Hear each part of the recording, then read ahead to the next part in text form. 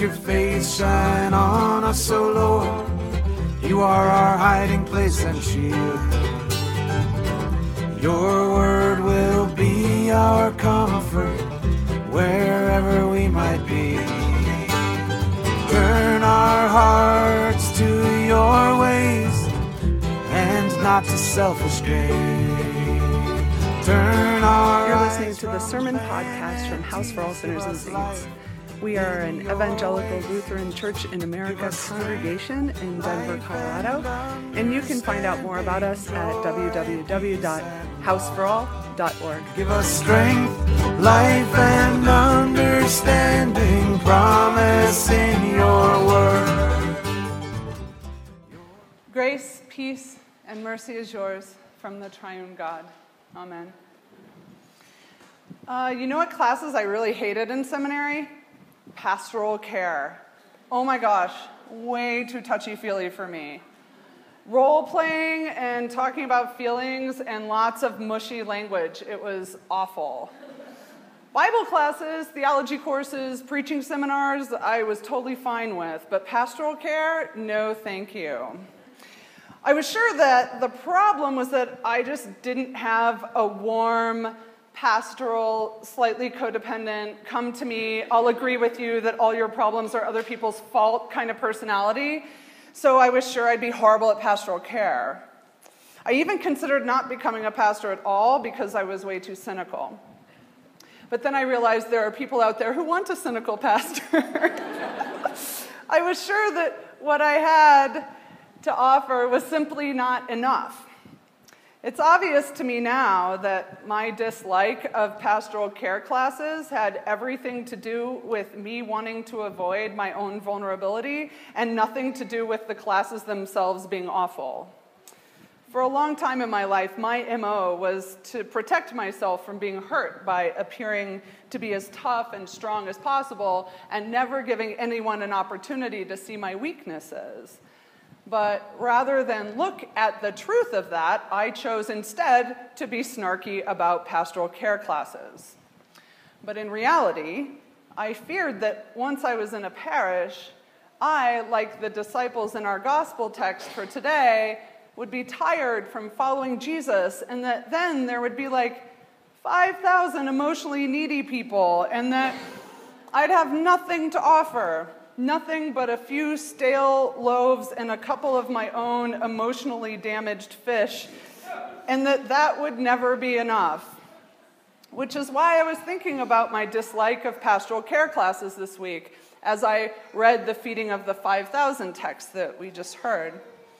It's a text worth paying attention to, by the way. The gospel writers made sure of that, being that the feeding of the 5,000 is told no less than 6 times, and for those keeping track at home, there are only 4 Gospels.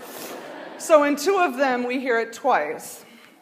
And what it means to be a people of the book, to be a people who are formed and shaped by our own sacred text, is that we never stop asking questions about these stories. We never exhaust them as the endless reservoirs of meaning that they are. We never stop listening for what God may be saying to us. I mostly say that because I'm going to contradict a sermon from 3 years ago in a minute. So, while I would never want to discount a reading of this text that focused on the miracle, the fact that Jesus can make something out of almost nothing, that he can cure the sick, and he can feed the hungry, and he can actually raise the dead. This week, I saw something new for myself that I wanted to point out. What I saw was the inadequacy of the disciples. And to be honest, I totally related to that. I started to wonder what was going on with them, that they would see the scene as they did, that they would have that particular perspective. I wondered why they wanted the crowds to go away and fend for themselves, and why, when Jesus asked what they had, they said nothing but 5 loaves and a couple fish. And here are a few possibilities I came up with for what might be going on with the disciples. Option A, guilt. Maybe they felt guilty that they had nothing to offer and a little powerless about that. Or maybe the guy who was carrying the food ate more than his share on the road, like it was Lembas bread and they were making their way to Mordor. And he was trying to cover for it. So like picking fish bones out of his teeth, he was like, these people are going to need some dinner. Option B, greed. They wanted to keep their food and maybe their church and their Jesus all to themselves. Option C, total lack of imagination. The old sin of thinking that all there is all there is. Option D, all of the above. I'm going to go with D, all of the above. I just know for myself, and I've seen the same thing in many of you, that we look at the smallness of our offering. We look at the insignificance of our abilities, the inadequacy of our treasure, right up against the greatness of the need, and we think it's a reason to feel shame. Or we act as though smallness, inadequacy, and insignificance are things that would never be worthy to bring before the throne of God. And yet, every parable about God's kingdom, every teaching Jesus had about how God creates something glorious starts with something small. Never once did Jesus say, the kingdom of heaven is like a Fortune 500 company with super happy shareholders. It was always something small, insignificant, and easily overlooked. These are the things that reveal the glory of God. I mean, after all, in Corinthians, Paul said that God's strength is perfected in our weakness. Yet so often we act like weakness is something to be ashamed of, to try and make up for, to try and pretend isn't there, choosing instead to be snarky about pastoral care classes or whatever your personal equivalent of that is. We so often feel shame about our lack, when in fact our lack is what God wants from us. It's always our poverty. Because when all we have is strength and virtue and self-sufficiency, we basically become functional atheists. I mean, maybe believing God exists, but not actually acting as though it really matters because, we got this. But I'm not sure God is impressed with our skills and strengths and abilities, since in them we tend to lean toward pride and self-sufficiency and functional atheism. Whether or not Jesus molecularly multiplied the bread and fish like an amazing magic trick, or if the crowd simply managed to open up their stingy picnic baskets and share their fried chicken and potato salad with their neighbors, the point of this story for me this week was what the disciples must have learned. Namely, that there was more available to them than what they themselves were bringing to the table, so to speak. Because what the disciples failed to notice when they said they had nothing, so Jesus should send the crowds away, was that there was more available than what they themselves had to offer. Perhaps Jesus' injunction against sending the crowds away wasn't because he was about to magically multiply a couple loaves into thousands, although, again, totally a valid reading of the text. Maybe he didn't want the disciples to send the people away because Jesus knew that those people had what the disciples lacked. Maybe the disciples, like us, need to be reminded that even when we do not have what is needed is still at hand. It's just going to come from God and or others. In God's economy, that's how it works. What you have is enough because it is never all that there is. Not only do we not need to have everything ourselves, but we actually get to witness the glory of God every time we come up short, and yet things still happen. That's certainly the story at House for All Sinners and Saints. Fast forward 7 or 8 years from the time when I was being snarky about pastoral care classes, and while I'd love to say that God took my measly loaves and fishes and multiplied them into a pastoral caregiving feast for the masses, that's not exactly true. But there is still enough because what I have is not all that there is. This is mainly because of two things: God's provision, making something out of nothing, and the fact that other people have so much to offer. This, for me, was the takeaway this week about the feeding of the 5,000. My experience over the last 7 years is that a lot of pastoral care has taken place despite my shortcomings. For some, I'm a perfectly adequate pastoral caregiver. They want the snarky pastor, but often, if I manage to say something helpful, it's not out of my abundance of wisdom or my little pastoral toolkit. It's almost always out of my poverty. I find myself saying something that the other person really needs to hear, and then I'm like, where the heck did that come from? God's provision. It's like where I was sure there was nothing, woo, there's like a loaf of bread. Of course, anyone who's active in this community knows that the other factor is that you are brilliant pastoral caregivers for each other, a true priesthood of all believers. You open your picnic baskets and share freely, receiving from each other what you need to be whole, and thanks be to God for that. So in closing, let us pray. Actually, before we pray, I'm going to add something.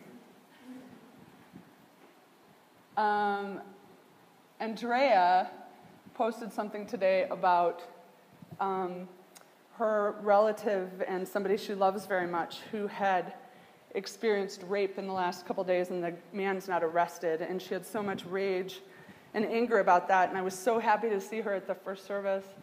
And during open space, I thought I should go over and sit by her and comfort her, and I look over, and Melissa Dose, who is a sexual assault counselor in our congregation, was there already and had handed her River, this 3-month-old baby.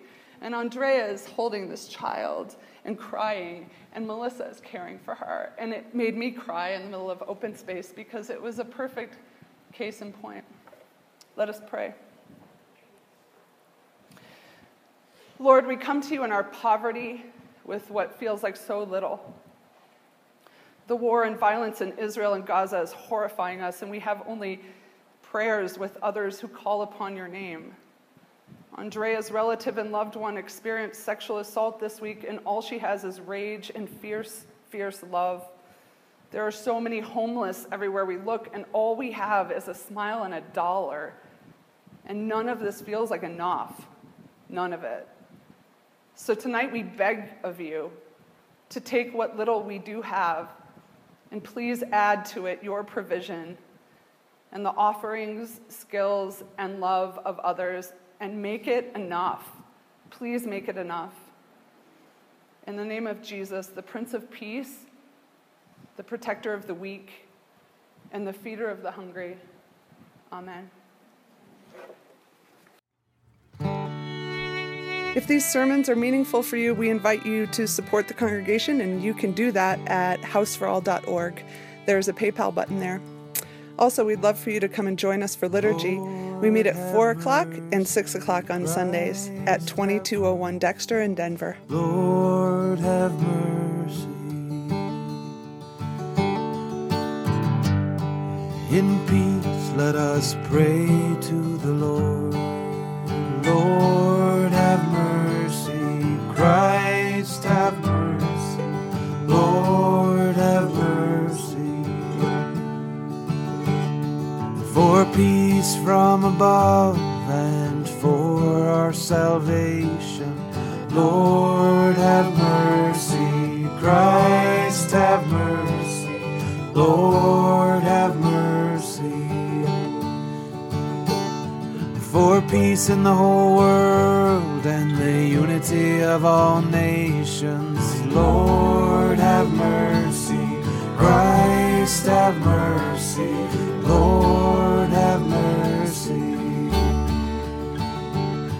For all of your children who pray to their Maker, Lord, have mercy. Christ, have mercy.